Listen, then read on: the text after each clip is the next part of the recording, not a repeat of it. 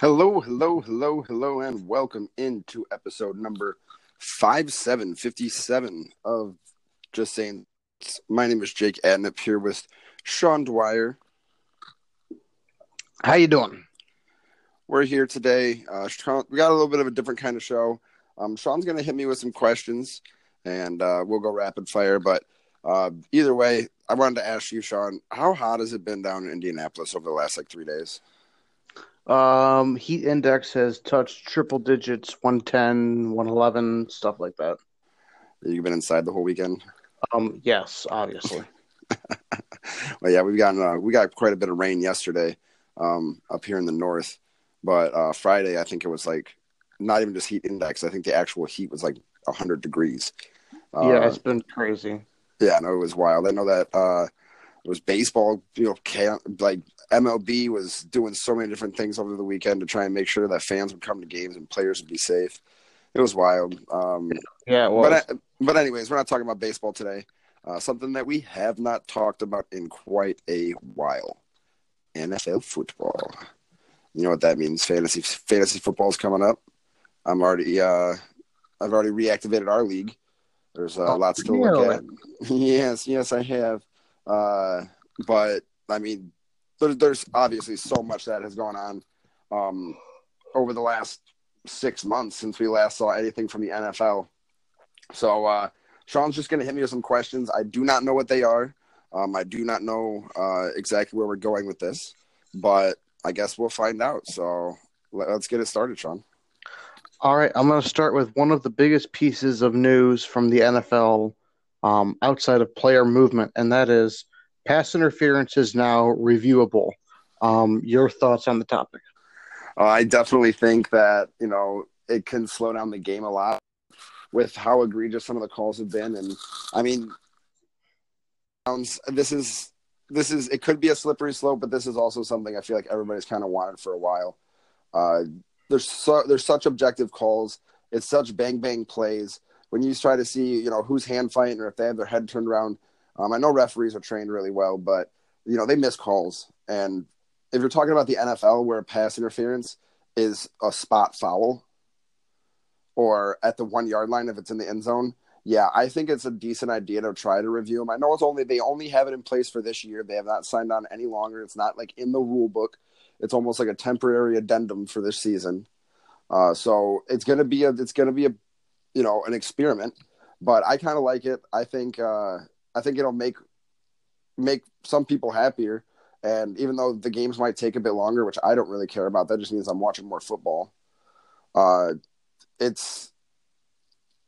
feel like it's gonna make a good impact on the game. I disagree 100%. I think that this is just going to complicate things a whole lot more than it has to be.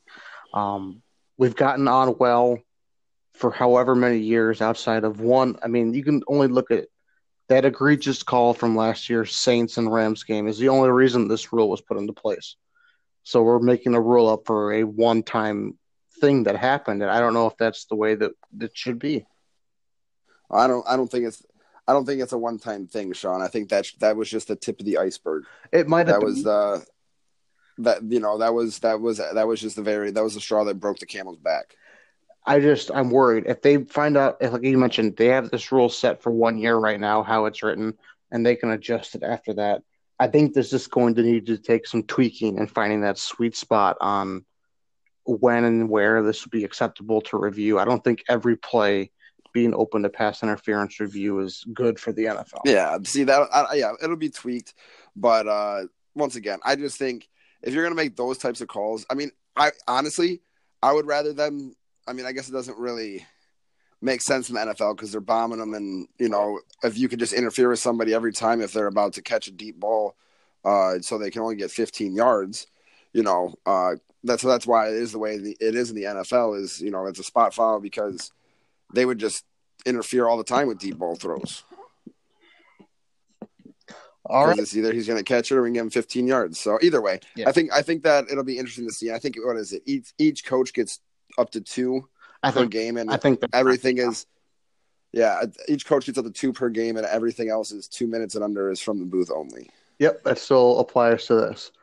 So going into this season, there are 5 teams with quarterback changes.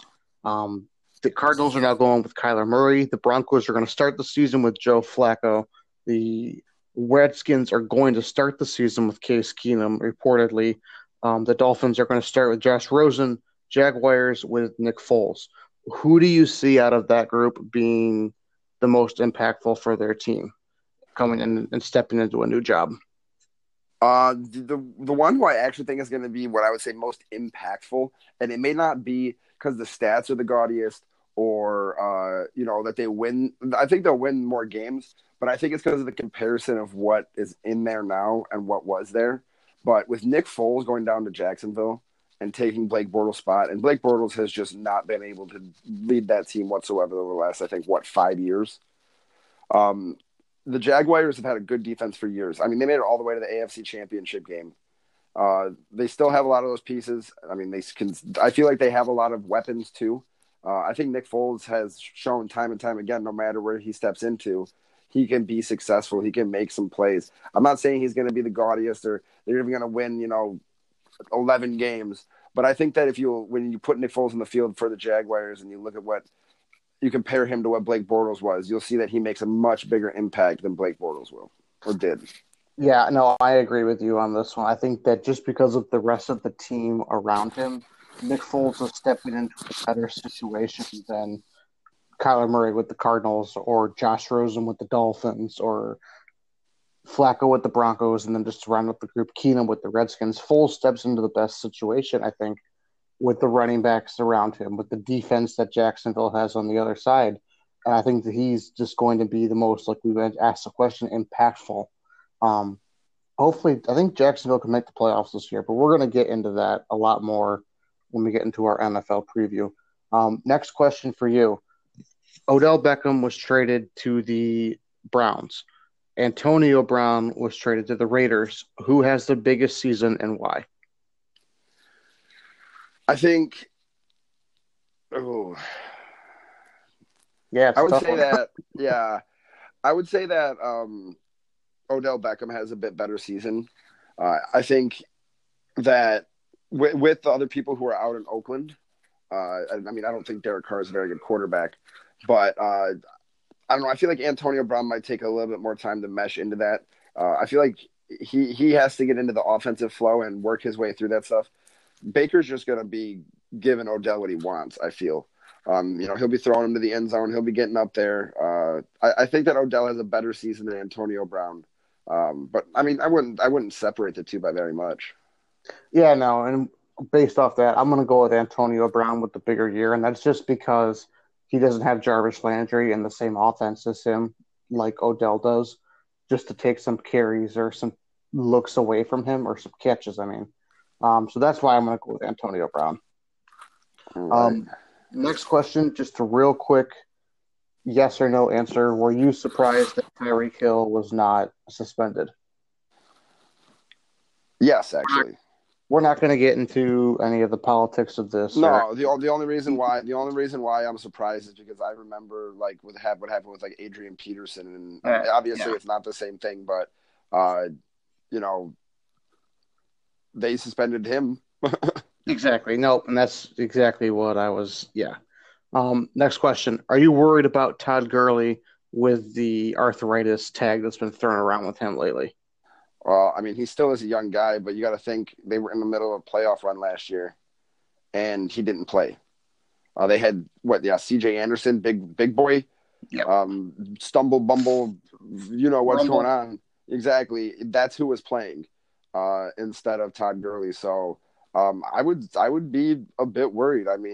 If he can't make it to 20 games in a season, he ain't going to be no good to you when you've got an offense like the Rams who are going to need him as a 3-down back. Or they don't really necessarily need him, but it would be much better if he was.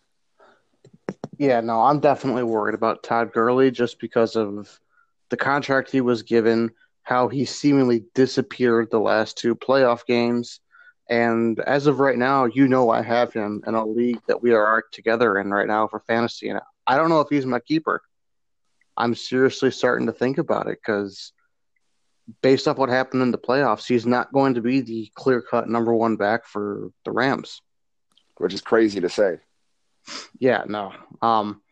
Melvin Gordon's planning to hold out for the Chargers. Do you think they're going to pay him, trade him, or he's going to pull Le'Veon Bell and sit out the year? Well, I seriously doubt that he pulls a Le'Veon Bell. I'm not saying that. I think everybody might have learned their lesson from that one. Yeah. I hope Le'Veon did too. But anyways, I don't know why they wouldn't pay the man. Melvin Gordon's a top 5 running back in the NFL, hands down. I don't know if anybody would leave him off their list.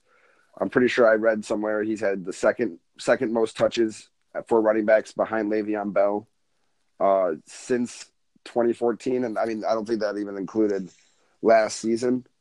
Yeah, I've got it right here in front of me. He's 26 years old and has the second most touches in the league since 2015.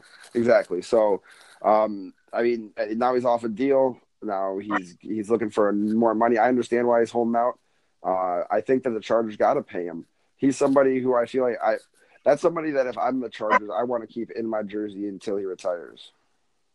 Yeah, no, I don't know why you wouldn't pay him if you're the Chargers. I mean, they've been kind of weird with contract extensions they've given out in the past, but with Melvin Gordon, you're getting a running back who, like we just said, is 26 years old, is basically in his prime right now. So I don't know why you wouldn't pay him. And the last question for you today, Jake, is the Raiders are going to be on Hard Knocks. How many times does John Gruden say turkey hole on Hard Knocks? Under over 3.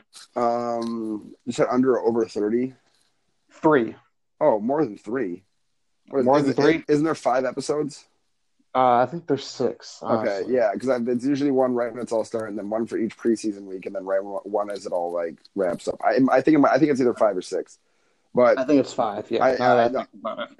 To be honest with you, after seeing their filming of like the fat guy in Cleveland last year when his belly would just go. I would not even doubt if there was like a 20-second montage of him going like turkey hole, turkey hole, turkey hole, and they would just like throw a whole bunch of passes. And then he just says it, just make a montage out of it. So I'll go over 3 for sure. But all right, one last question based on the Raiders' Hard Knocks. Antonio Brown is going to be on the same team with Vontaze Burfict, who basically tried to kill him in that playoff game a couple of years ago. Do you think they're going to show anything about that conversation? Probably not. I would hope not. I don't know if that will be a conversation. I would hope it's not. I think it'll just be 2 guys in the NFL knowing that they have jobs to do. And they're on the opposite sides of the ball. Mean, they don't really hit or anything in practice like that. They'd be running other people against them or whatever, but I doubt that they talk very much, that they get along. But it is Antonio Brown, and as we have learned the past couple of months, he's not afraid to say whatever he wants. Yeah, I mean, you see that video of him catching that brick? That was I don't really know the purpose of it, but it was impressive. Purpose of it? I can tell you what the purpose is. The finger strength, hand-eye coordination, timings. Like, come on. Well, I wasn't in football mind. I was just watching a guy throw a brick in the air and catch it. I was like, this is impressive, but, No, but either way, I don't think you're talking about – no, the thing I'm talking about is he's holding on to a brick and he tosses it and goes behind his back and claps his trainer's hand with each hand. Yeah, I saw that. Yeah. But anyways, that's all the questions you got for me? That is all I got for you today. Well, folks, I guess you heard it here first. That is all we have for you today. As always, like, share, subscribe, heart us, like us, love us. We love you. We can be like Barney and sing Kumbaya. Kumbaya. We can all head off into the Apple Podcast land and enjoy our day. But either way, thanks for listening to episode number 57 of Just Saying Sports with Jake and Sean. My name is Jake Adnett. I'm Sean Dwyer. We will see all of you lovely people next week.